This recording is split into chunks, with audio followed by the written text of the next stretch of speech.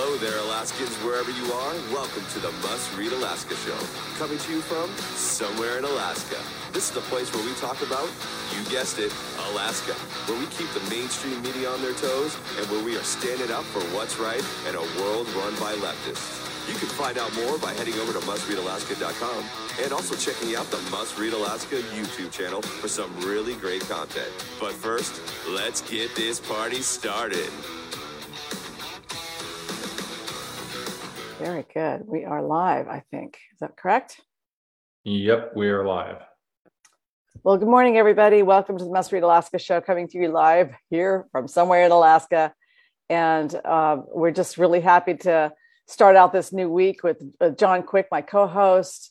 Must Read Alaska, if you want to help us out, of course, head over to the website and hit that donate button. It really helps us keep these shows going, as well as our newsletter that goes out 3 days a week, and the website, which it goes 2 to 5 news stories every single day, and lots of content. And John Quick, you are somewhere in Nikiski this morning. So what is in the Nikiski report?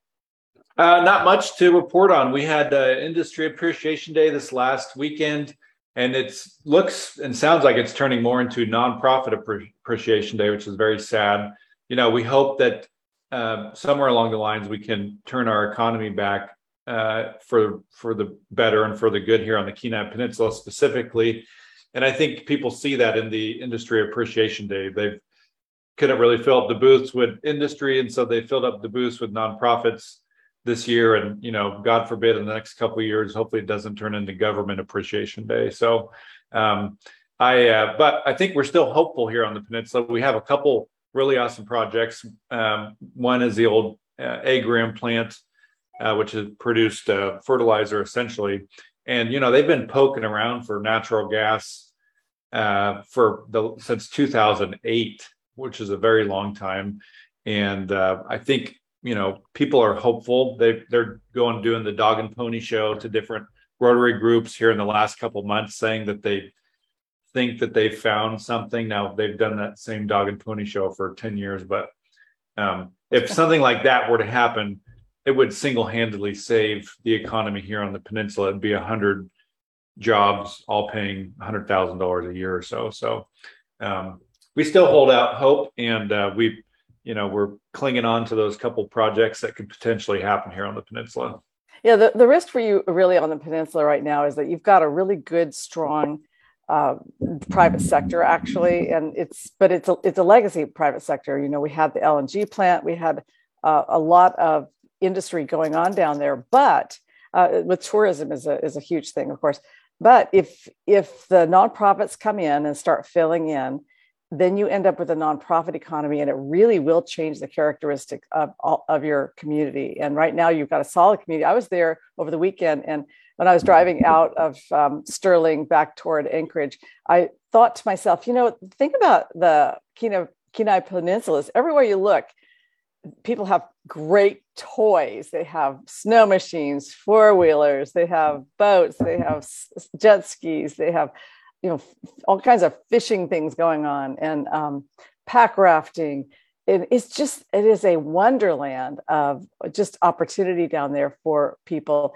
I really would hate to see it turn into an Anchorage. The tendency to embrace the nonprofit world, that becomes a little bit of a thing where all of a sudden it becomes a nonprofit industrial complex, and it happens slowly. But here in Anchorage, of course, that's what we kind of have. We've got a big nonprofit sector, and between government and nonprofits, they pretty much run the world. Well, let's get on to our guest here. Our guest is Dave Stieren today. Dave Stieren, you are here in your own capacity, although you do work for the governor's office in doing outreach and community engagement. You kind of, I guess your job there is to have your finger on the pulse of what's going on in Alaska. And also you do a lot of engagement with people on Twitter. I know you kind of beat back some of the trolls, and that's one of your roles. You are here today in your own capacity, correct? Yep, from the home office, as you can see behind me. Nothing government-y behind me at all. No, and I just do love that. Those Look, black. I even have a partisan coffee mug. It's got an elephant on it. So okay, there, I'm off the clock. Off the clock. Yeah. Okay. Well, we're going to be checking your timesheet because we surely know the mainstream media will be checking your timesheet. So we will too.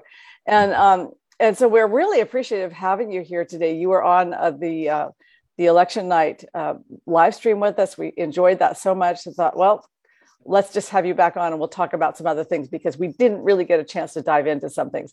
So what's going on with we've got 78 days of midterm elections. We've got, the governor is making the rounds and he's trying to make his case for another 4 years, which is looking pretty good for him as it turns out. Let's talk a little bit about what his vision is for the future here. And that's a great question, Suzanne. I think, and as someone, all three of us and the people watching here on Facebook, and thanks once again for having me. We're out of the spring training preseason election, which is what happened last week, aside from the congressional race, and that, of course, won't be decided until the end of the month. And it's going to be this hybrid of what have you done and what do you really want to do, right? You're going to have, the governor will articulate his vision for the future. His opponents will do the same. And realistically, what's so interesting about this particular race is 3 of the 4 candidates have executive office experience in the top 4. All 4 have been elected to office before. No one can wrap themselves in the mantle of outsider. One of the 4 would lead you to believe that he was never governor for 4 years in the first place. So it's real interesting as to how the next 70 some odd days are shaping out. And I think the challenge for Governor Dunleavy is that transition from earthquake, fire, flood, pandemic to, well, this is what I really want to see accomplished and what direction I really want to move Alaska in over the next 4 years. He had a strong win leading off with the repeal of SB 91, and that was after, of course, the earthquake. And then for, what would you say, a year and a half, 2 years, things sort of got bogged down in a lot of things that we couldn't control in our office or frankly, the state of Alaska. The Canadians cut us off.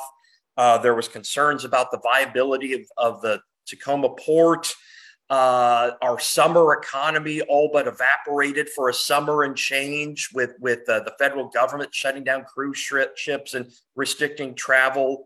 So what he wanted to do and what we tried to do is develop a workaround.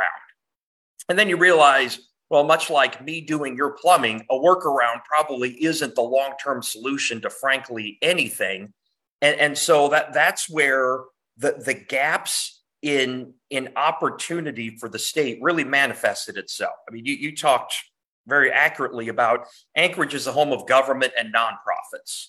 And the problem that Anchorage presents is people tend to think, well, what happens in Anchorage pretty much matters to the rest of the state. And then, of course, you talk with anybody 20 minutes in either direction, and nobody really cares about Anchorage except we're a bit of a laughing stock most of the time.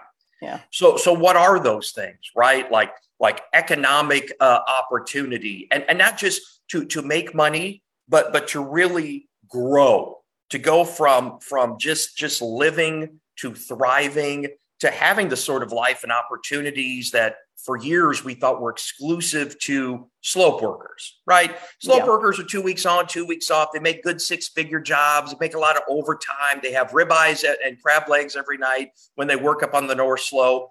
And people think, well, if you want to have a good life and a good job like that, we got to be an oil worker. And kind of to some of the homes you pointed out on the Kenai.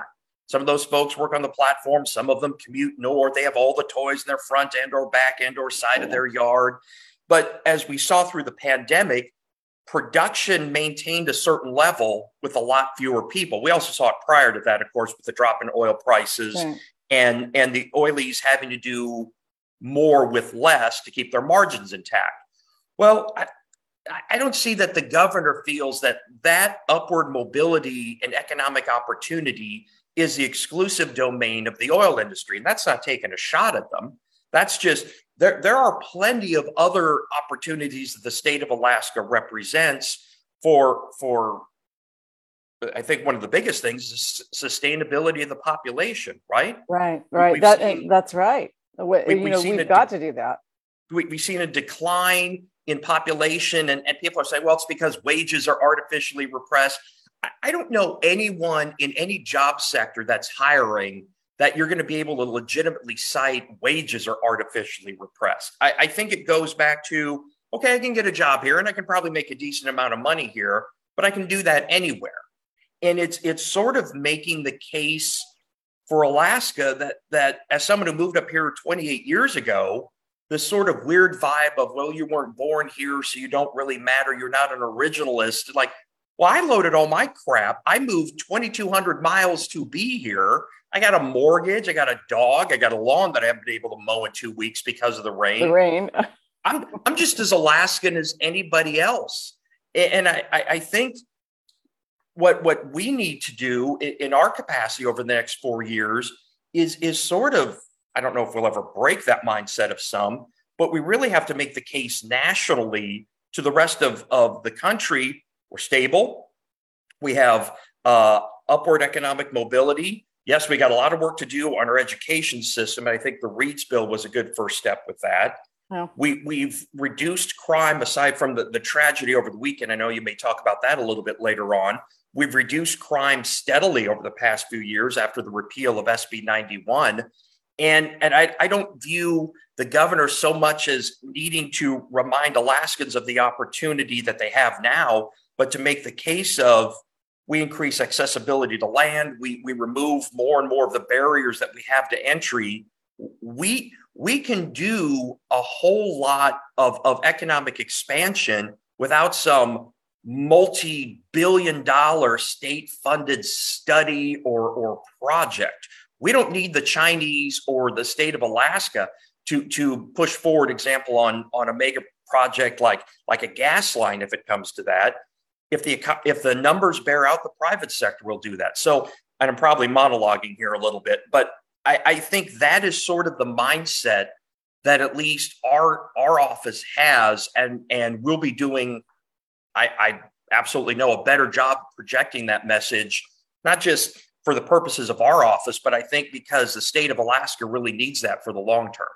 Well, it seems to me, and I think you're articulating well, that we have so many opportunities in the state to expand huge industries up here. We could expand mining, oil, of course, can be expanded, gas, but it is the federal government that is sort of the downward pressure, trying to keep everything into a box, and as they try to expand into some other areas like the green economy, whatever that is, because of course, as we all know, that once you start manufacturing electric cars, that means you need specialized minerals that only come from China, where they're digging them by using child labor and that type of thing.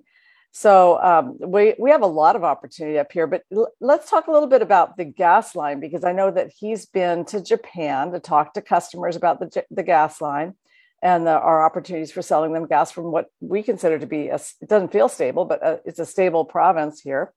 And compared to like Russia and some other places. Where are we at with that? I know that China bill, the former governor wanted to basically sign the whole thing over and have the Chinese finance it, build it, and then basically own the gas in it as well. And of course, we would end up owning the infrastructure, but if things didn't work out, like the airport in Uganda, they could come in and take it over and just claim ownership. Portuguese electrical grid. I mean, there are port complexes in Mexico and in Central and South America.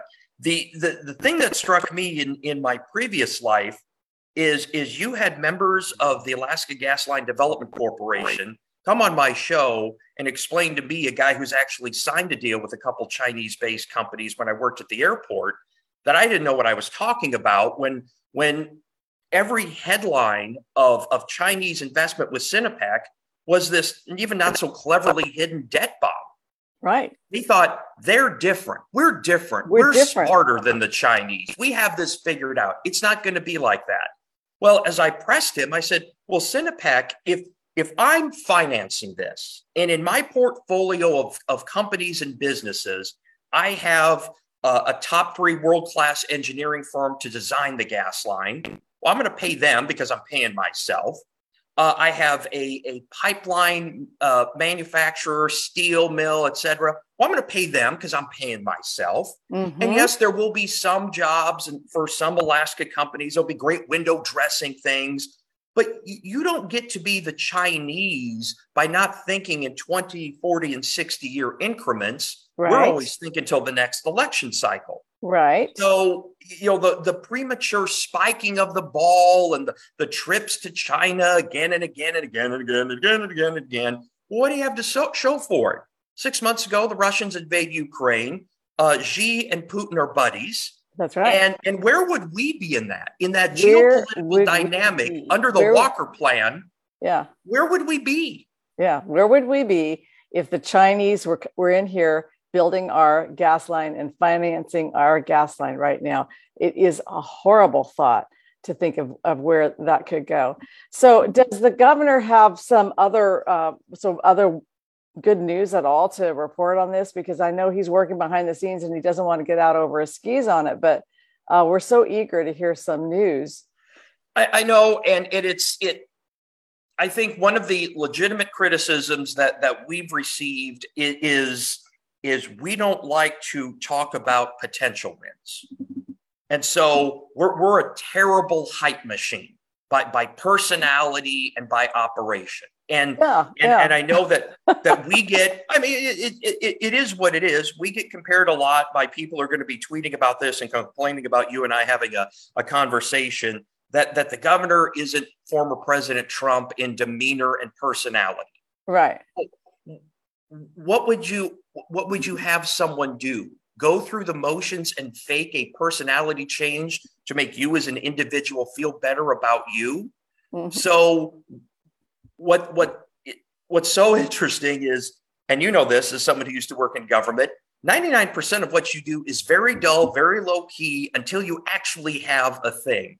And the governor is adamant about us not talking about the word close. Okay. We don't like to use the word close. It's either a deal or it's not a deal, because what happens in the final year and a half of any executive before they run for reelection is the hype machine of close gets rolled out, right? Oh, we're so close. We can't change direction now. We're at a critical juncture. Well, of all the things you've seen the governor talk about, both on our side and on the other side, he doesn't use the word close or on the cusp of, or we can't change direction when you're talking about this project that the private sector is going to drive anyway.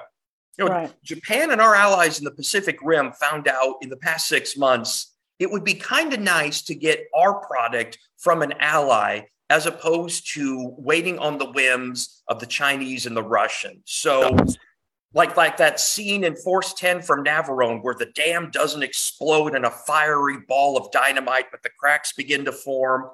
I think Harrison Ford and Bob Shaw are running up that ladder right now and almost away from the dam as it about to split open. My speculation. Well, okay. I haven't seen that movie because popular culture sort of escaped me in my childhood. It just, it got away from me. Well, we want to talk a little bit also today about the very, very tragic death over the weekend of former Representative Dean Westlake. And Dean Westlake is from Kotzebue. He came in. He first ran against Barrow's or Ukjavik's Ben Nagyak in 2014, and he didn't win that race. But in 2016. With the help of the Ship Creek Group here in Anchorage and John Henry Heckendorn, who founded the Ship Creek Group with sort of some assistance from Jim Lotzfeld, who's another political operative here in the Anchorage area. They managed to get Dean Westlake over the line. It did take a court case, though. That was really interesting. I'll describe that in a minute. But apparently his son murdered him over the weekend in a very bloody and brutal, violent killing in the home that Dean Westlake owned here in Anchorage on Rovina Street. And apparently there was a dispute over the son not paying his rent and needing to get his life back in order. And perhaps his life wasn't in order. The guy's in jail now. He was a 36-year-old son. from the math that I do, it looks to me like Dean Westlake was about 62 years old when he died on Saturday. And it's just a very tragic thing for his family, of course. The tragedy just continues to unfold. And I'm just sorry for the family, because nobody expects that. Nobody wants that in their life. And certainly nobody deserves that. The thing with Dean Westlake is he's complicated. And I know you in the governor's office, with your other hat on, you guys will have to lower the flag for him. He kind of got into trouble when he was in the legislature. And this was during the height of the Me Too era in 2016. And women were reporting harassment at a pretty rapid pace all the time. And men were resigning from office at an equally rapid pace. But he was part of the Democratic class of 2016 that included John Henry Heckendorn and Zach Fansler. Zach Fansler also ended up resigning after some very weird stuff that went on with women down in Juneau. So they went to Juneau, they had some experiences, and then they left office quickly. But that kind of ushered in this era of the Democrats owning the House, and the Democrats have kind of owned the House ever since then. So our sympathies and certainly our prayers are on behalf of the Westlake family today, and I'll pray for healing for them. I just before we go, John, do you have anything that you want to ask our guest about? Yeah, Dave, I appreciate you coming on. As long as we don't talk Nebraska-Iowa football, John, we can talk about anything. Nice. Well, I would say, what is there any tangible? I know that the administration doesn't like to promise things that it can't, back up, and that's one of the faults of what you say is a lackluster kind of marketing or promotional push, which I appreciate you guys being, sticking to what you can deliver. And I think that's awesome. But is there anything that you, either with your governor's hat on or without your governor's hat on, are excited about in a tangible way for the economy, the Alaska economy here in the next, year or so, stuff that you can sink your teeth into and, get really excited about? Well, I think it always goes back to resources, doesn't it? I think when the governor put together that sustainable energy conference a few months ago, you had folks from different parts of the state going, oilies or whatever, going, well, why would he be talking about that? Is he going to take our pickup truck away? We're on a 20-year glide slope of gas field reserves being depleted, major population areas having real reliability issues with natural gas. We may have to increase our import of LNG over the next few years. Most certainly, even with new fields up on the slope, like a picker project opening up, that will help throughput through taps. But we don't have the luxury of waiting for the next big find to do something. And coupled with Alaska's mineral wealth, sooner or later, gravity's going to hit. China will sooner or later make a more aggressive push in the Pacific Rim, right? Putin's already shown what he's willing to do. And you aren't going to get, Joe Biden isn't going to be president forever, maybe not even a year and a half at this rate. But you are going to have pragmatic people, Republicans and Democrats, go, all right, we talk about this green energy, and we're just so much in love with green energy and blah, blah, blah, blah, blah. And then some smart people are going to say, how are we building this stuff again? And it goes toward these mineral reserves and resources being built by an economic and geopolitical rival. Well, you're not in a position of power to do that. Ask Singapore or Israel. They've taken a lot of their manufacturing in-house, or they have ironclad deals with ironclad allies. But this great reinvention of the American energy grid and America's energy future is built on mining. It's built on oil and natural gas, and it's built on developing our resources domestically. And we most certainly in this administration aren't going to waver. And we're most certainly not going to have a high tea with a geopolitical rival to get us there. Because, I mean, dully and boringly, as you pointed out, John, we're more results oriented than hype oriented. And as someone who was a bit of a hype guy for 10 plus years, it's been interesting having to personally pump my brakes. But I'd rather talk about things that we've done or are about to be launched, like the Pickup Project, for example, than the theoretical. And with this administration, while it may not be sexy to some, and they would rather have us run around beating our chests and shrieking like lunatics, smart people, pragmatic people, and serious people don't scream and yell. They just get things done. And they work with folks who might not even be politically aligned with them. And I'll give you the Alaska Reads bill, the repeal of SB 91, and a host of other initiatives as an example of that. Yeah, well, thank you for repealing SB 91, by the way.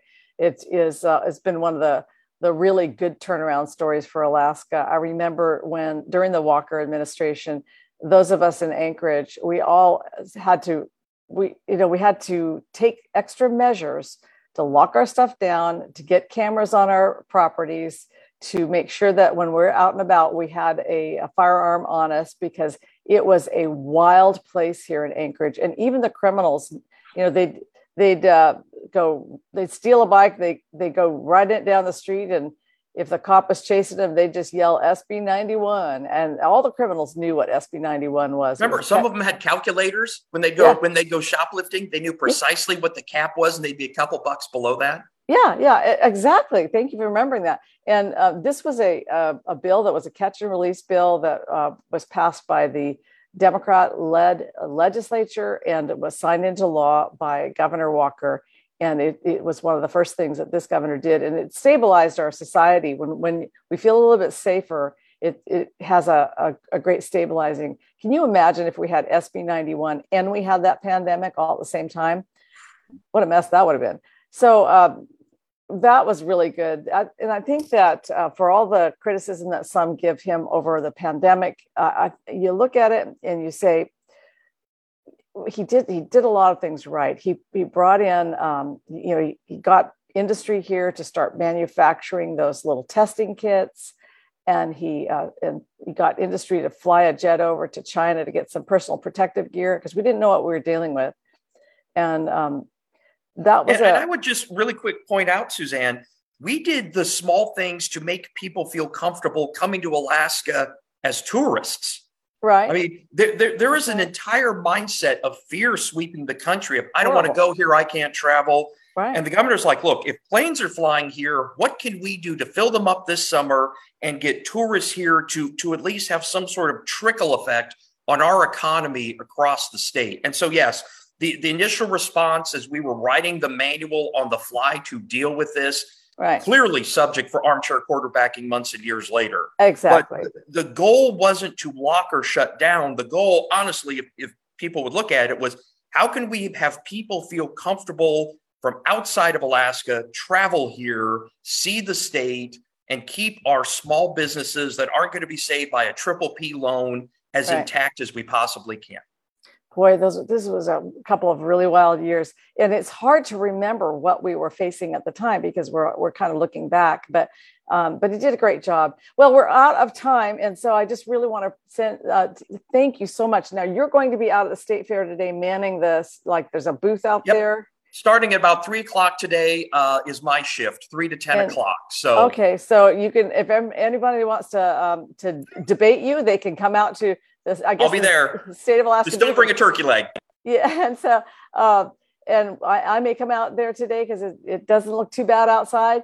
If you're a supporter of Must Read Alaska, I want to thank you so much. It really makes this possible for us to, just be a force for good in the state of Alaska. And that's the whole purpose of this project. We want to be a force for good. We need better policies. Of course, we need to grow better leaders in our state all the time. And we need to raise up the next generation of good leaders. So if you are a young person and you're interested in political life, check out Must Read Alaska, download the app because it's a good app, and check in with our show as often as you can. John, you have the show the rest of the week, right? Yep, I got Pastor Ron from ABT on Wednesday, which will be exciting, and then hopefully some other guests sprinkled in there as well. Okay, so Anchorage Baptist Temple, Ron Hoffman, and what day is that? Wednesday. He'll be on Wednesday morning. Wednesday. All right. So until then, everybody keeping the lights on here, and wishing you all the best week, and signing off from somewhere in Alaska.